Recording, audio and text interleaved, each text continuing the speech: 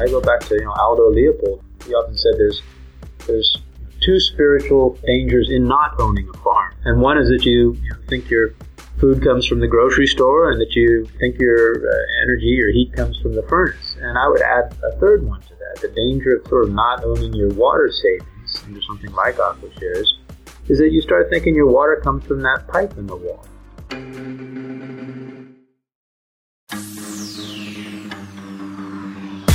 Welcome to Infinite Earth Radio. We believe that in a world of finite natural resources, a smart and sustainable future is only possible by lifting up people and unleashing unlimited human potential. Infinite Earth Radio will not only help you learn from bright visionary civic leaders who are building smarter, more inclusive and sustainable communities, but you'll discover how you can bring these ideas to your community. And now, here are your hosts, Mike Hancox and Vernice Miller-Travis. Welcome back to Infinite Earth Radio, where we talk with thought leaders and change agents who are transforming the future by building smarter, more sustainable, and more equitable communities. This is your host, Kate Meese, Director of the Local Government Commission. Our regular host, Mike Hancox, is taking a well-deserved vacation this week. Our topic this week is innovative solutions for resilient water management. But before I get to this week's topic, I want to share some information about our 16th annual New Partners for Smart Growth Conference, which is coming up early 2018. The conference will be in San Francisco, February 1st through 3rd. And this year we're taking a little bit of a different approach. We're focusing on 8 topical tracks to give participants a chance to go deeper in their topic of interest and develop stronger partnerships with peers working on similar program areas.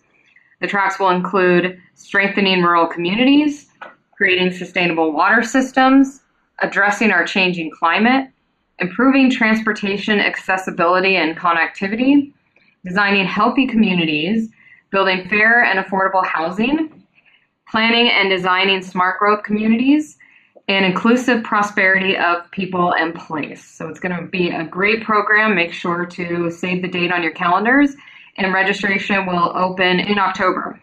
So in the meantime, you can follow up with the conference and receive updates at newpartners.org. Okay, let's jump in. Our guest today is Jamie Workman. Jamie creates conservation markets for water and marine life. He's the co-founder of AquaShares. He wrote the award-winning Heart of Dryness, How the Last Bushman Can Help Us Endure the Coming Age of Permanent Drought, and the forthcoming new book, Sea Change, The Quiet Revolution Transforming Life Offshore and On. An investigative journalist, he became a White House appointee to U.S. Interior Secretary Bruce Babbitt, later joining the World Commission on Dams under Nelson Mandela. He currently writes for Environmental Defense Fund, edits the International Water Association's market magazine, The Source, and is founder, like I said, of AquaShares, the world's first online market that lets families and firms trade and monetize water savings. So a man of many talents. Welcome to the show, Jamie. Thanks, Kate. So I want to start off by asking you about the book you wrote. So how did you end up deciding to pursue and learn more about the Bushmen and how they have been able to respond to drought, and what motivated you to travel to Africa to do so?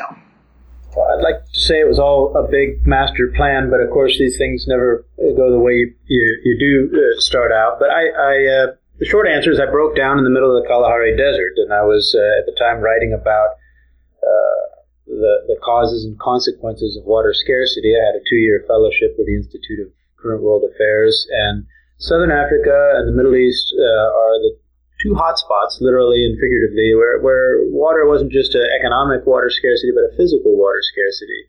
And for more than a decade, everyone had been saying this is going to lead to water wars. And so I said, as a correspondent, I want to figure out what's going on. And it took me down to Southern Africa, and I learned about a siege, basically, where the government of Botswana, which is a wonderful democracy in many ways, an exceptional leader in Africa, but had decided, like America, that it wanted to put its indigenous people on a reservation so that it could make room for mining and cattle ranching and tourism. And these Bushmen didn't want to go, and they decided to stay. And I was like, I'm going to go rescue them. And, of course, it didn't work out, as I said. I broke down. And that's when I said, how have these guys managed out here for 30,000 years? What can we learn about them? Not taking pity on them, but, adapting our systems to how they have thrived out here with laughter and resilience in the middle of the desert. But that's what brought me into this. Well, sounds like it was a very fortuitous discovery out there, and certainly a humbling experience. So, what did you find? What were the Bushmen doing that ended up ultimately really creating a pivot in your career?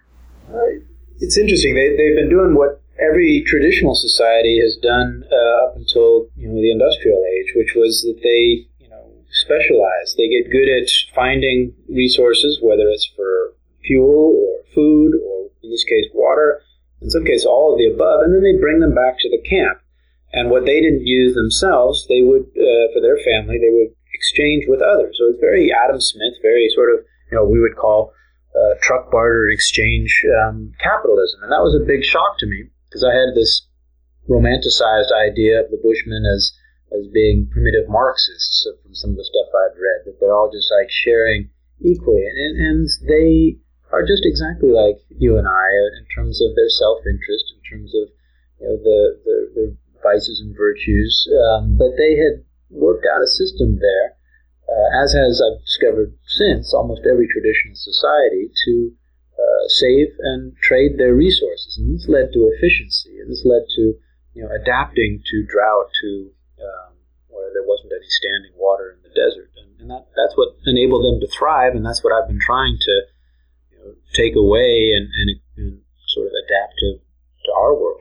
So before I get into some questions around how you ended up bringing that idea home and starting to adapt it to our world, what motivated you to come back and create programming based on what you saw versus just coming back and telling their story as a journalist? Yeah, it's an interesting one, because most people in America, even if they're living in California, even if they're living in a thirsty area, don't have any acute sense. We've been insulated from the source of our sustenance, from the source of our food, of our water. We've had this entire system that's providing it for us, and that works really, really well, with the exceptions of energy and water in particular, where you have these natural monopolies that in the past, their whole business model was based on selling as much energy and selling as much water as possible, and in many ways giving it away for free. That was the ideal of getting people to settle in the West, especially in California. And we've recognized in recent years that business model is broke. There are limits to how much water, how much carbon you can put up in the air, but it hasn't been any system for addressing that. And so, after beating my head as a journalist for many years and writing a book, people still saying, well, okay, that's fine, but what do we do about that? And there wasn't any real system to address that. There were plenty of, water-saving tips, but again, those didn't make sense either to the utility or to a lot of the consumers, the families and firms that use water. And so that was both a crisis to me and an opportunity. So why don't we get into exactly what AquaShare is and how you've taken this approach to create a program that can replicate what you saw in the desert there with the Bushmen and take that to the United States. Sure. You think of the tragedy of the commons. A lot of problems, especially environmental problems, can be solved by regulation alone. You say, okay, that factory over there is pouring its waste, its sewage, its pollution into the air, into the water. We got to just put a cap on that and block that. But what do you do, with 50,000 people who are all competing with each other for the same resource? And that's the tragedy of the commons that makes all, to me, conservation issues interesting. The approach of AquaShare is to give people a sense that they're not just renting access to as much water as they want, as cheap as they want, but they have an ownership stake, that they're stewards of that water that they save, and that they can profit from saving water, not just feel good about it.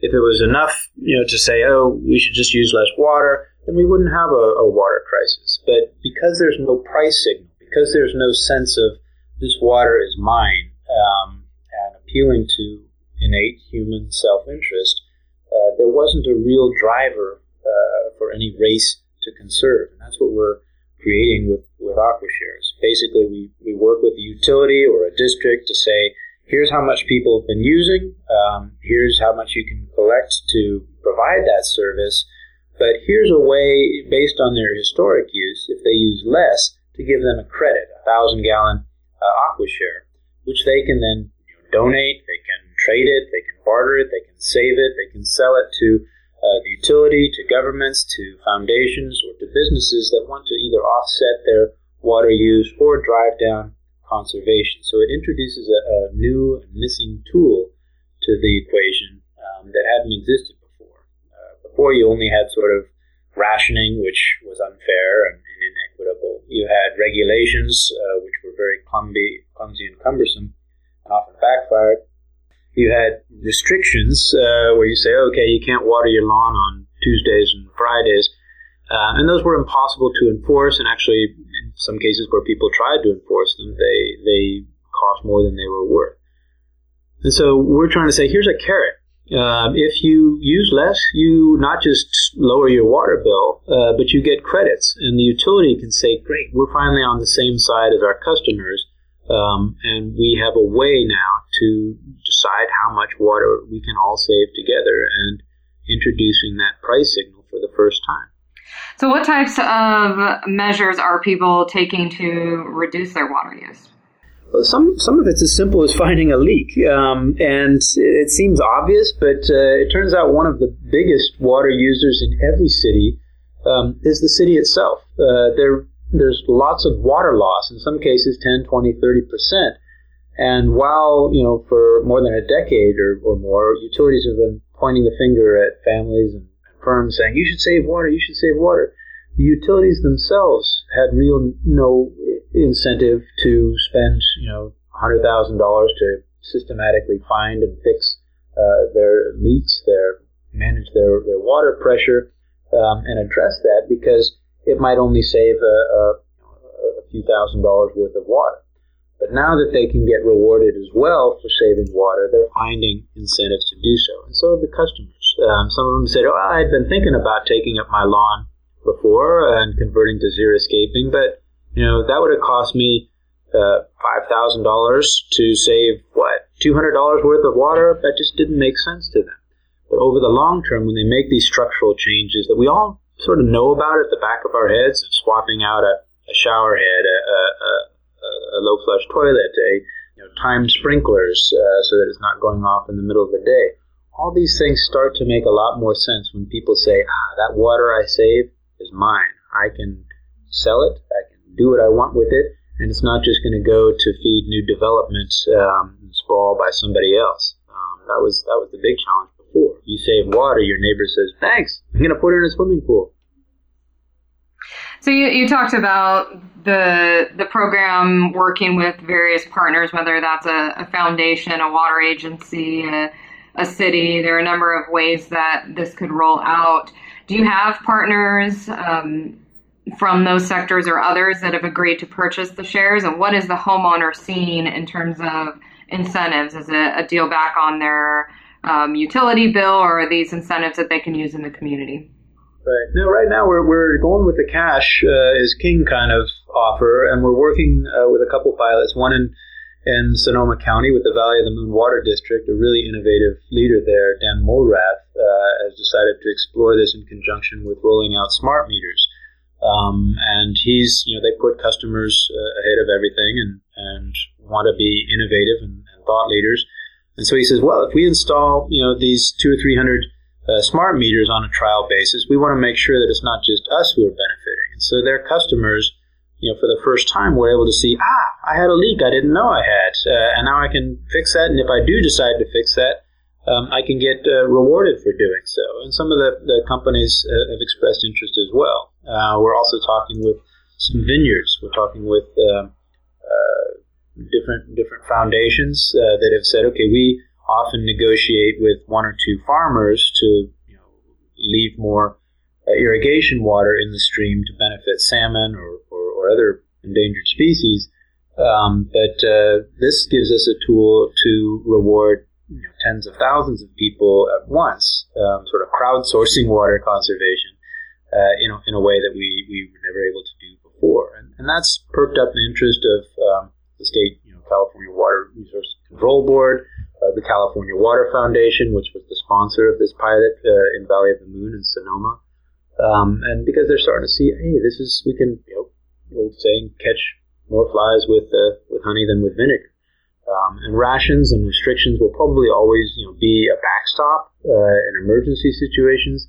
But this lets them sort of get out ahead of the game and plan years in advance and be able to phase in or phase out a water savings aquashares program as it meets their needs. And we've learned a lot from the utility, Valley of the Moon in particular, on that front. Another application has been with, as I said, with vineyards, with groundwater users, because again, that's another classic tragedy of the commons where people didn't have an incentive to pump less water, because if they didn't pump it, someone else would. But if they adopt a groundwater focus with aquashares, there's a way for them to say, okay, I get a secure share, and with the California Sustainable Groundwater Management Act, this lets them get out ahead of any sanctions or restrictions that may come in the future.